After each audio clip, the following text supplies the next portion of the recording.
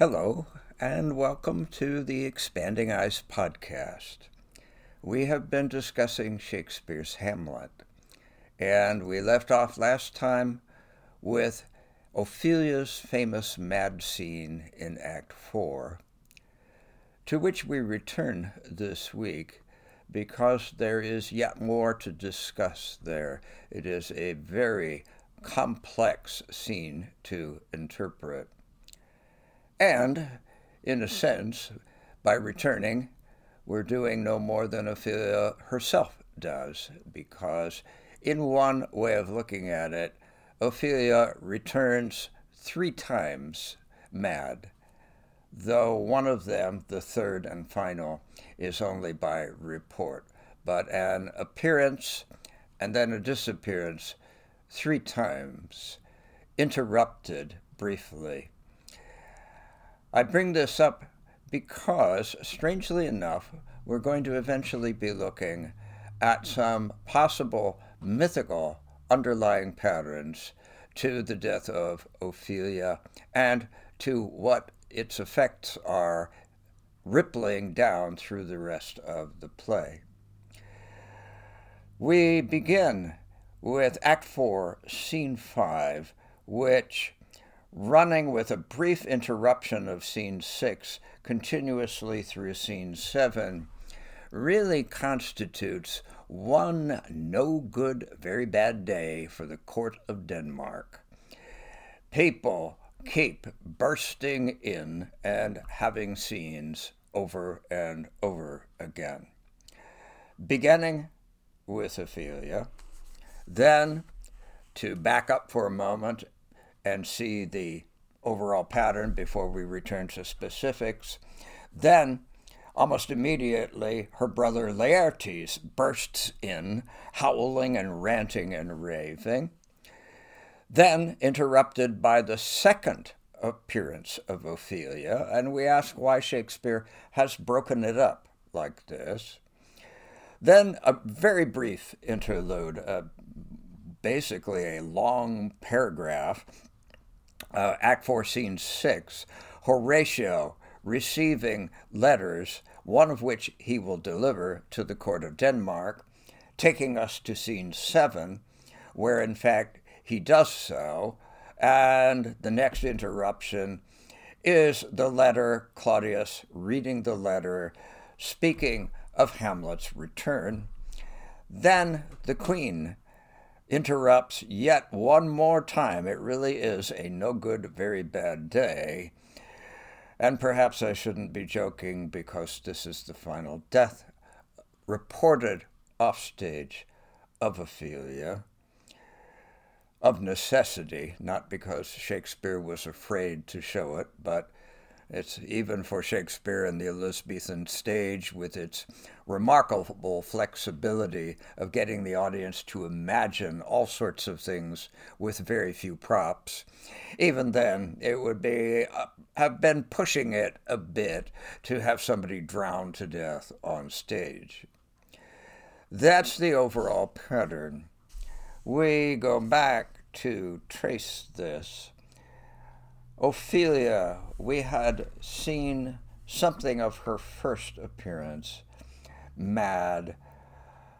Prelude, the gentleman comes in, announces that she approaches, and says her speech is nothing.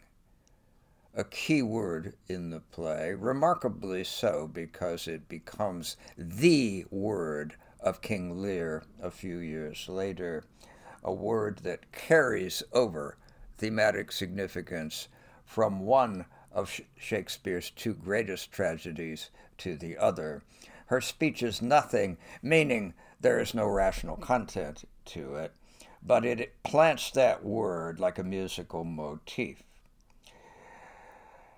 In comes Ophelia, and according to the first quarto, she is playing on a harp with her hair down. The first quarto is an unreliable quarto, but it seems to have some amount of actual stage directions indicating how it might actually have been staged in Shakespeare's time. And she comes on singing songs and making commentaries on her own songs.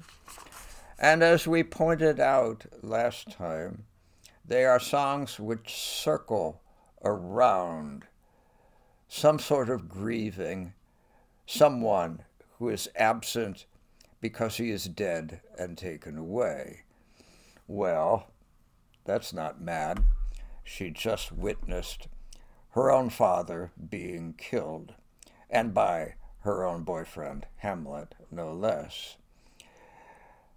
However, there are things that are more mysterious here, because intermixed with the grieving for someone who is dead and laid in the cold ground are lyrics about the betrayal of men betraying women, and especially sexual betrayal. One song begins, "Tomorrow is St. Valentine's Day," and it's sung by a maiden who is a maiden no more. Then up he rose and donned his clothes, and up the chamber door, let in the maid that out a maid ne'er departed more. And goes on singing, to finish that song, "Young men will do it if they come to it, by cock they are to blame. Quoth she, before you tumbled me, you promised me to wed. So would I have done by yonder sun, and thou hadst not come to my bed." What's all that about? That's not about her father. Or so we think. Is it about Hamlet, then? Because it does appear, the longer we think about the contents of both her speeches and her song lyrics, that her father and her lover, the two men of her life, are conflated almost as in a dream. And I said lover, and the question leads to, at least in the eyes of some interpreters, how are we to take lover? Yes, Hamlet courted her, we know that. He wrote bad poetry to her. He gave her gifts which she was required to return. The question is, were they lovers? And some people suggest that they were. I personally find that possible, but perhaps a bit of a stretch. It would not fit the pattern, and how far we should read one Shakespeare play in the light of the patterns of others is always a question. There can always be exceptions. But nonetheless, the pattern in Shakespeare's plays is of a male distrust of women sexually, and accusations about their untrustworthiness, the explosive example, of course, being Othello and Desdemona. But, as that example explosively proves, in every single case, the woman is unjustly accused.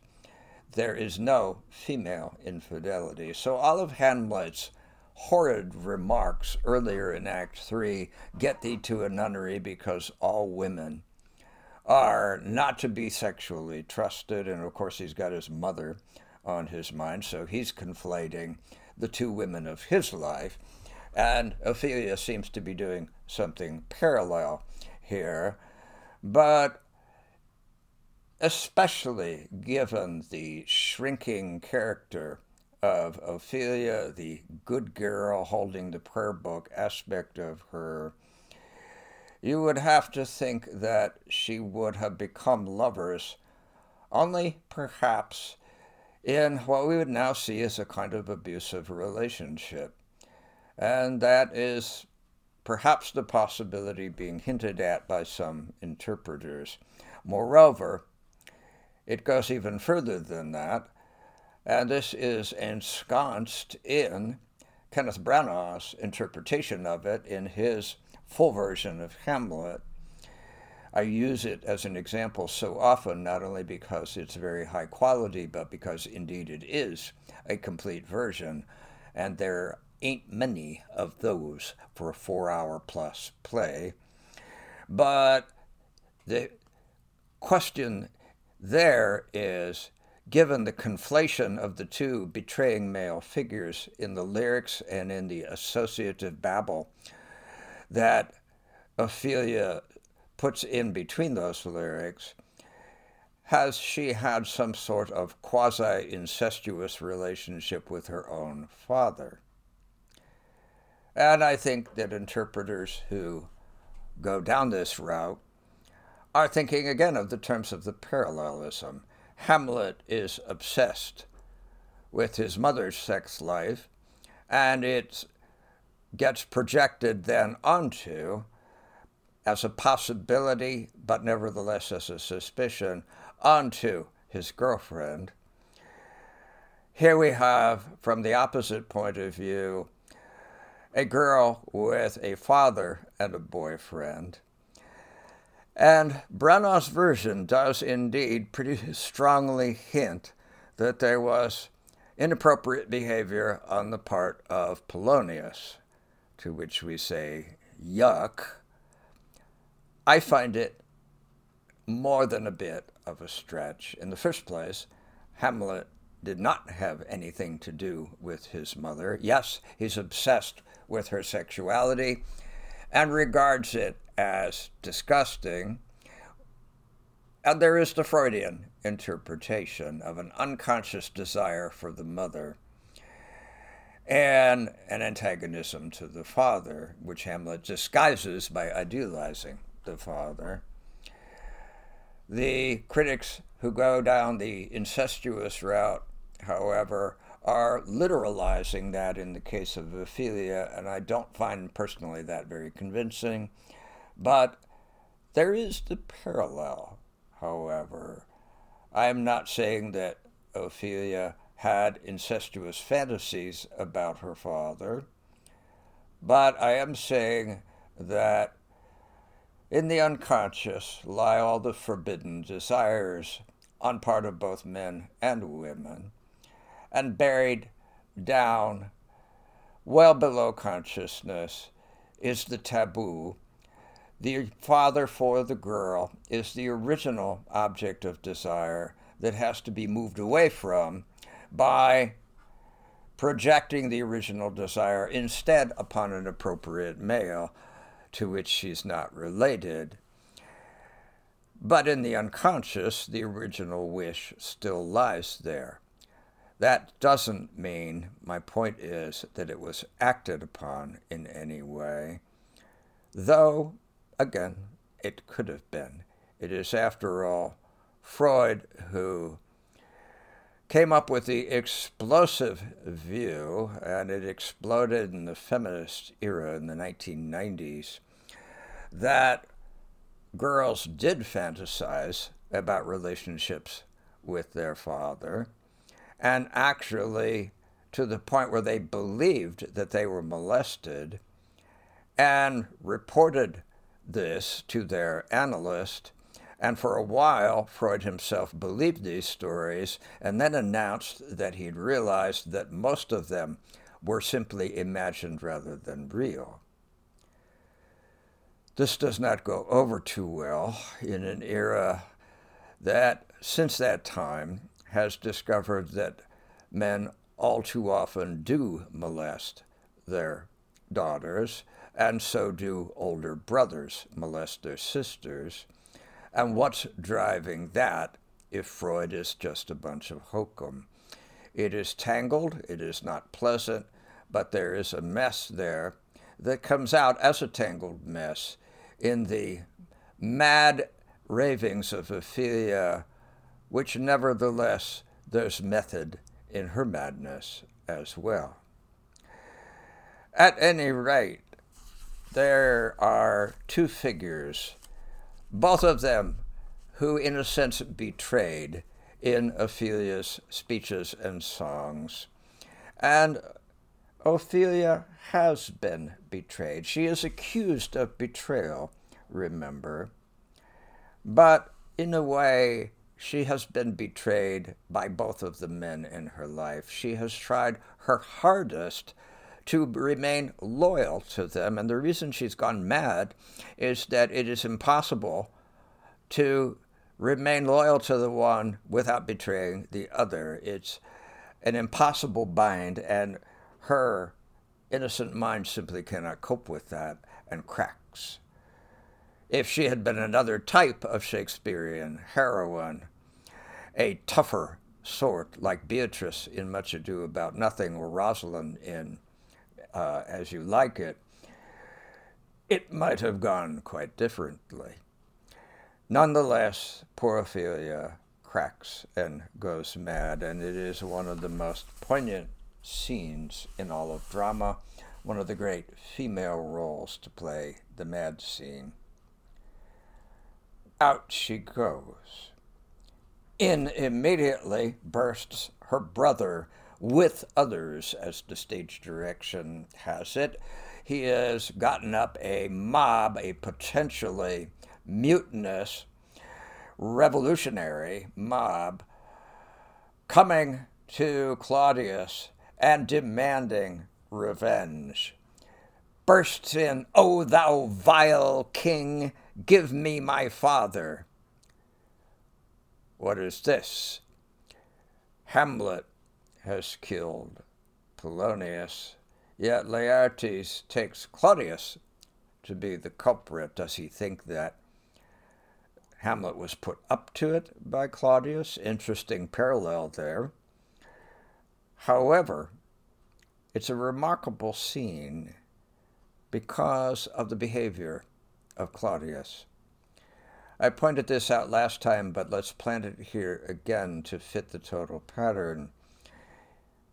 Claudius, say what we will about him, handles Laertes and this potentially quite dangerous situation coolly, calmly, shrewdly, and we have to grant with a good amount of courage, because Laertes is a loose cannon, and it's always possible that a loose cannon can go off in your direction.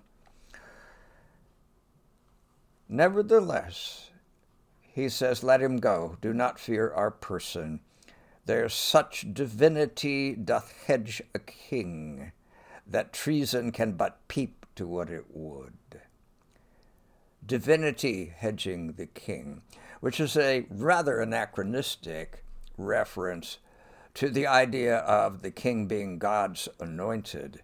Divinity hovers around. It doesn't, as they say, totally fit the context of medieval Denmark, and it especially doesn't fit it because this king, as we will find out later, and we must talk about later when we arrive at the place in the text where it emerges, these kings were in fact elected by a group of elders. So Hamlet speaks of Claudius having popped in between the election and my hopes.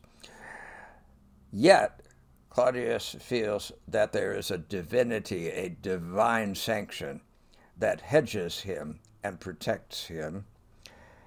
He also, frankly, courage I'll grant him, but he also may be shrewdly assessing that Laertes is yet another figure who, much like his father, though in a different way, a more hot-headed way, is a lot of hot air, a lot of talk, and maybe not so much action.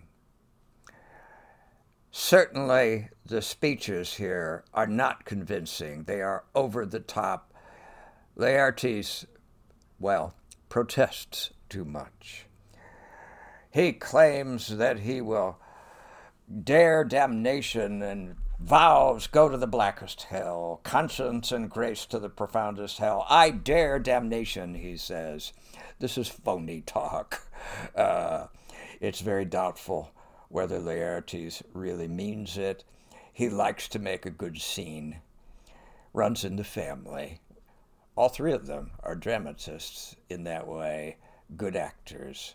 We've had a good show by Ophelia. That's a cruel thing to say, and yet it is high drama. she could have just gone off and hanged herself in the closet, you know. But no, we come on stage, we hand out symbolic flowers to people, of which, as I should have pointed out, purple flowers, speaking of patterns that may ultimately go back to mythological patterns, purple flowers seem to hover around Ophelia, at least by mention, particularly the English flower of the violet, mentioned 2 or 3 times in the text, as well as other flowers, each of which has a symbolic meaning. Flowers are for funerals, and in a very real sense, Ophelia is officiating at her own funeral here, or at least her own death scene, which is perhaps in recognition of the fact that she is only grudgingly going to be granted any type of official normal funeral at all in Act 5. The priest is ready to forbid it until royalty finally makes a command, because she is a suicide, and suicides are not allowed ceremonies or burial in consecrated grounds. But to go back to the present scene, we have Polonius, who did acting in college and acted the role of Julius Caesar. We have Ophelia with her highly dramatic mad scene, and now we have Laertes with his highly dramatic.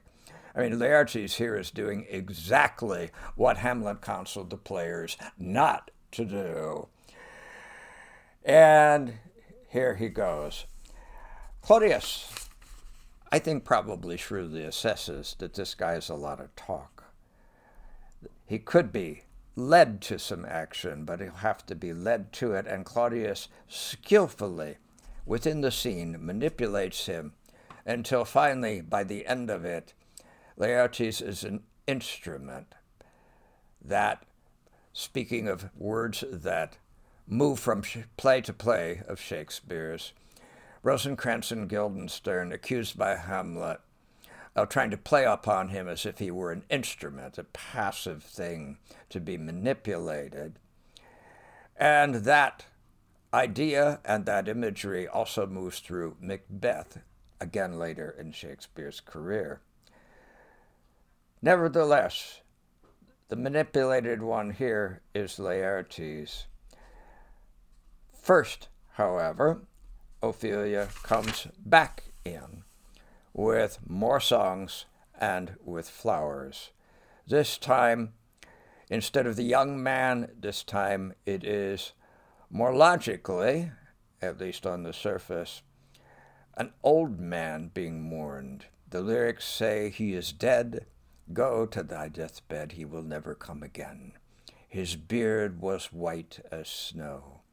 All flaxen was his pall. He is gone, and so forth." Now is mourning for an old male figure. Ophelia, entrance 2. Then the brief interlude, Act 4, Scene 6. Horatio is given messages by some sailors. What's going on here? What's going on here is the creakiest plot moment in all of Hamlet.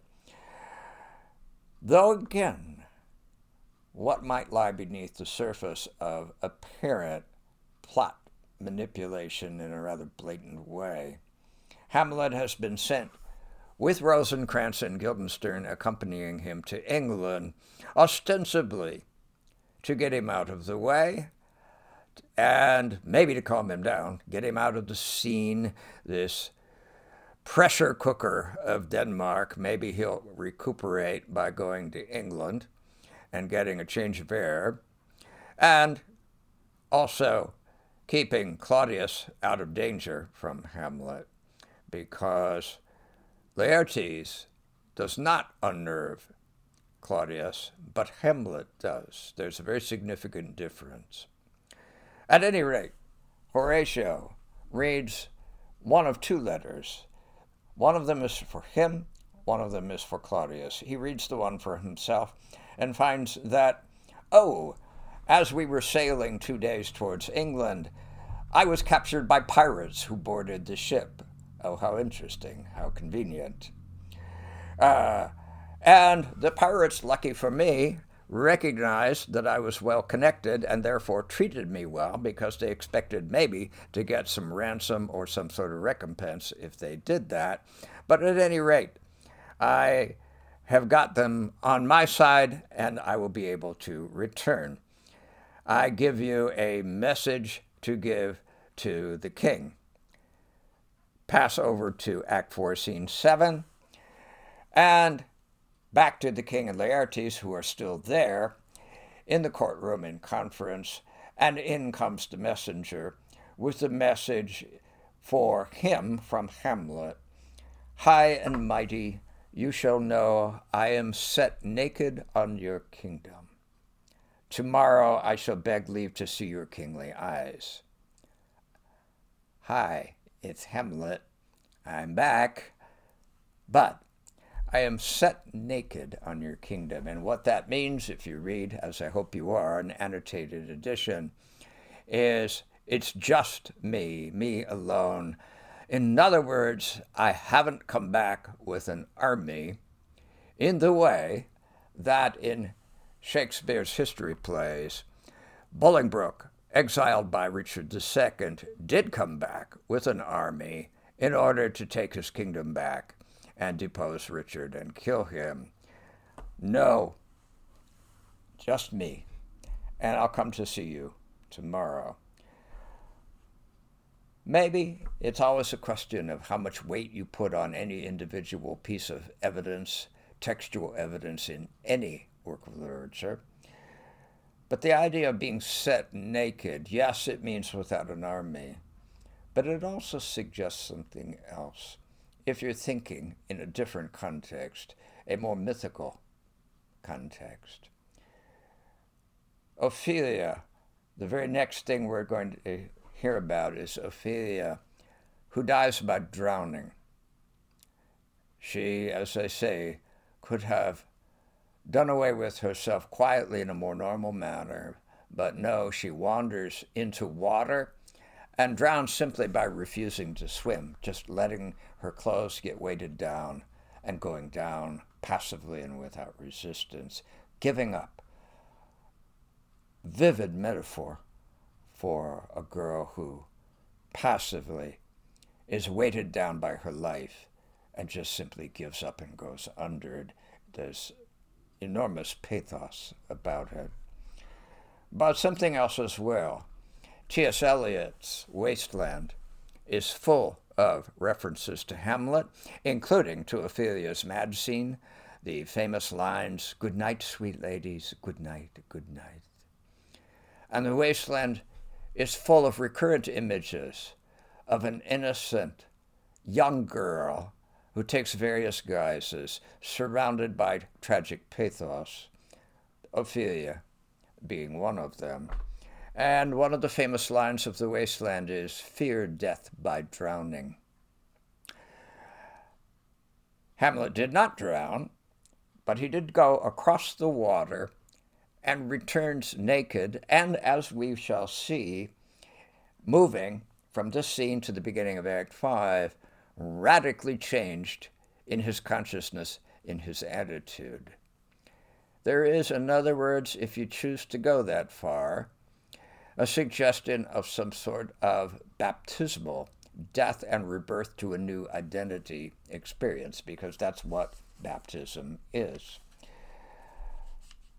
It isn't definitive, but every time you find imagery, and this is especially true of Shakespeare, though it's true of all texts, but at any time in Shakespeare, I always tell students, when you find a speech that seems to make no sense at all, and why am I reading this, pay very close attention.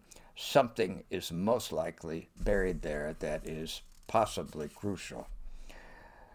So we shall see what we think, and anyway, we are grasping at straws in this enigmatic play. Well, back to plotting, and the king manipulates Laertes into a plot by which Hamlet will be killed, eliminating the threat to Claudius, giving Laertes his beloved revenge. And it's going to be a sword fight in which we're going to cheat with poison. Claudius is quite good with poison. He gets around with this poisoning stuff. And Laertes is his friend for life by the end of it. He gets Laertes to do his dirty work for him. And then one final time, we read of Ophelia. The queen comes in and says, "One woe doth tread upon another's heel, so fast they follow. Your sister's drowned, Laertes." And she describes it. A willow grows askant the brook. And flowers. She's going there for the flowers. And once again, a purple flower. Long purples that liberal shepherds give a grosser name, but our cold maids do dead men's fingers call them. And these are, if you have an annotated edition, a type of orchid, but the shepherds are noting their resemblance to testicles. So again, we have the unconscious imagery of sexuality on the part of Ophelia. And again, the reference to purple. Purple is the color of a dying and resurrecting God, a whole type of deity in mythology, and of course, Christ, in dying and resurrecting, became the real dying God, as opposed, from a Christian view, of the various false pagan ones who were fertility symbols, symbols of the death and resurrection of life in nature. Christ's resurrection was a resurrection to a supernatural, above natural life, but yet the color purple associated with both of them. The purple is really synonymous, at least in Elizabethan times, with red, and the full color scheme is red and white. Tomorrow is St. Valentine's Day, red and white, the colors of love, but also the colors of death. And when it's death, the mood darkens it to purple. We shall see more later on of this imagery. And that takes us to Act 5, where finally we have a resolution. And yet still, it isn't just Hamlet that delays, the play delays. There is an insightful essay about Othello by the critic Patricia Parker, which seizes upon the word in the text of Othello, dilation. Time dilates. And she talks about the rhythm of delay followed by spasmodic, violent action in Othello. And yet we find it here in Hamlet as well, a play that is practically about procrastination from one point of view. And instead of moving directly to the plot, we get what? We get a couple of clowns doing a comedy act in a graveyard.